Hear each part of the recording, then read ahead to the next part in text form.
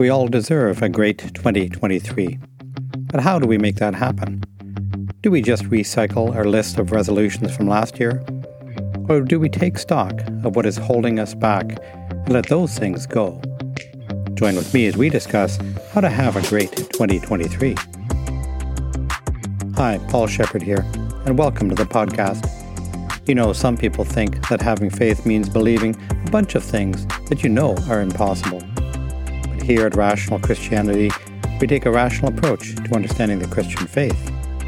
We combine history, science, the Bible, common sense, and an understanding of human nature to make Christianity make sense. Everyone is welcome here. We all deserve to have a great 2023. But how do we work towards making 2023 a better year? Many of us have made New Year's resolutions with that very intention.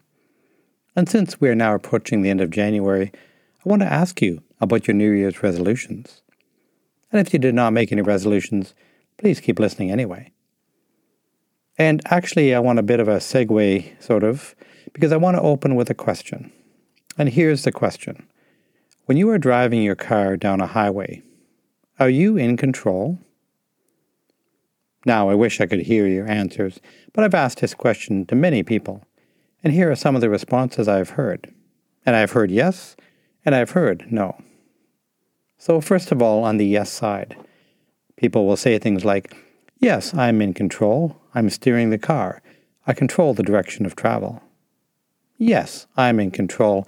I control the speed of the car. Yes, I'm in control. I control the temperature in the cabin. And these are all valid points, of course. But I have also heard from people who argued no. They say things like, no, I'm not in control. I have no control over the traffic. Or, no, I'm not in control. I get flat tires and mechanical breakdowns. No, I'm not in control. My child just threw up in the back seat. Again, these are all valid points. So clearly the question, are you in control while you're driving, is not really a yes-no question. I suppose a better question would be, while you are driving, what do you control? And what happens that you do not control? But perhaps an even better question is this.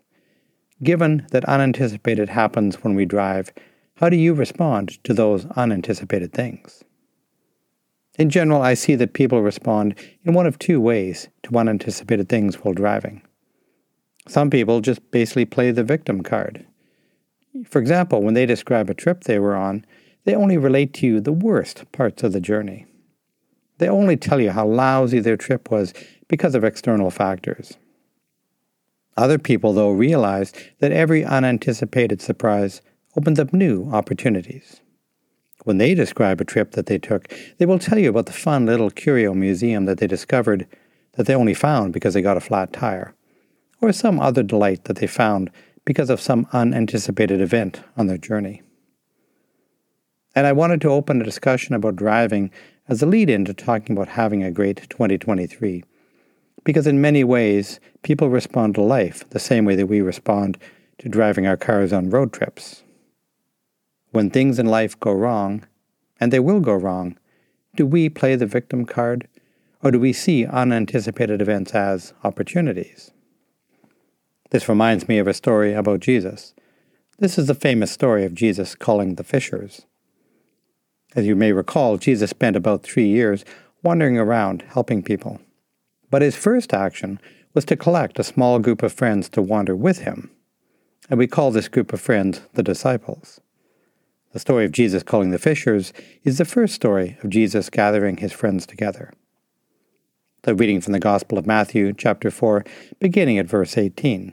Quote, As Jesus walked by the Sea of Galilee, he saw 2 brothers, Simon, who is called Peter, and Andrew, his brother, casting a net into the lake, for they were fishers. And Jesus said to them, Follow me, and I will make you fish for people. Immediately they left their nets and followed. As Jesus went from there, he saw 2 other brothers, James, son of Zebedee, and his brother John, in the boat with their father Zebedee, mending their nets. Jesus called to them, and immediately they left the boat and their father and followed. And then Jesus went throughout Galilee, teaching in their public places, proclaiming the good news of the kingdom, and curing every disease and every sickness among the people." End quote. And I have to say, I always loved that story of Jesus calling the fishers. I mean, it was so quick and clean. Jesus calls them, and they follow. But at the same time, Jesus' call to his friends seems a little bit, well, I think odd to us. We hear that Jesus called 4 fishers, but we don't hear anything about them, really. I mean, what qualifications did they have? Were they good people? Did they pray regularly? We do not even hear if they're any good at fishing.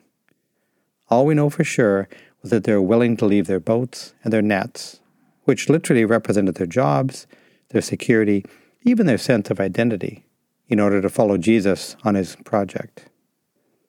Now, if you think I'm a little bit uncomplimentary to Jesus' friends, you might be right. But I actually find it quite encouraging to realize that Jesus' friends were not people that sat around reading theological books. They did not wear fancy clerical robes. They were normal people, people like us. And if ordinary people, fishers and farmers, were able to join in and participate in the ministry of Jesus, well, that gives hope for all of us. It certainly gives me hope. Jesus knows that common folk, ordinary, diverse people like us, have something to do with the kingdom of God on earth. And that is good news. So perhaps the fishers were actually the perfect people to follow Jesus. They were willing to leave their nets. And their nets, as we said, was not just a pile of string. The nets represented their livelihoods, their security, even their sense of identity. Now, when we read the whole gospel, we know that the fishers went back to fishing after Jesus died. But they did, and they were willing to take a huge detour on the road of life to explore a new opportunity when it came along. And they were willing to start by walking away from the lives that they knew. So let's get back to how we ourselves can have a great 2023. How do we do that ourselves? And perhaps our first step is to make ourselves the best selves we can be. Perhaps like the fishers, we need to walk away from something too. What do you need to walk away from to make 2023 a great year for you? Perhaps negativity, perhaps anger, perhaps your need to control other people, perhaps unrealistic expectations, perhaps people who take you for granted or are toxic for you, perhaps emotional baggage that is no longer serving a good purpose for you. Most people, including me by the way, carry emotional baggage around we do not need and we do not benefit from. But we can always choose to put that baggage down. We can choose to walk away from that baggage that drags us down and makes our lives miserable, or at least a lot less fun. Baggage that stands between us and a wonderful 2023. If you do not know where to look for your unneeded baggage, ask a close friend. They can probably tell you. Or reach out to me. I'd love to get to know you. You have nothing to lose except something you probably do not need to carry anyway. And one more thing. Think of the last time you flew on an airplane. Did you complain loudly to everyone you met because the airline had the audacity to charge you for excess baggage? Well, of course you did. Nobody wants to pay for excess baggage when we go on a vacation. And yet, ironically, most human beings are willing to pay huge emotional costs to carry excess baggage every other day of the year. Emotional baggage is expensive. Emotional baggage is much more expensive than the airline fees you complained about last time you flew. Do you want a better 2023? Really? Start by ditching some of your emotional baggage. Name your baggage, put it down, walk away. You got this. Have a great 2023. Amen. Hi again, and thanks for joining in today. I'm Reverend Dr. Paul Shepherd, a minister with the United Church of Canada, currently serving at Sydenham Heritage United Church in Brantford, Ontario. I'm also an environmental scientist with a PhD in physics. I'm passionate about making Christianity make sense. Please subscribe to the channel and feel free to visit the church, either in person or online. You might also enjoy my book, Evolving Christianity, which is about taking a scientific, rational approach to Christianity in order to fight racism and other social diseases. I hope you have a great day. We'll see you next time.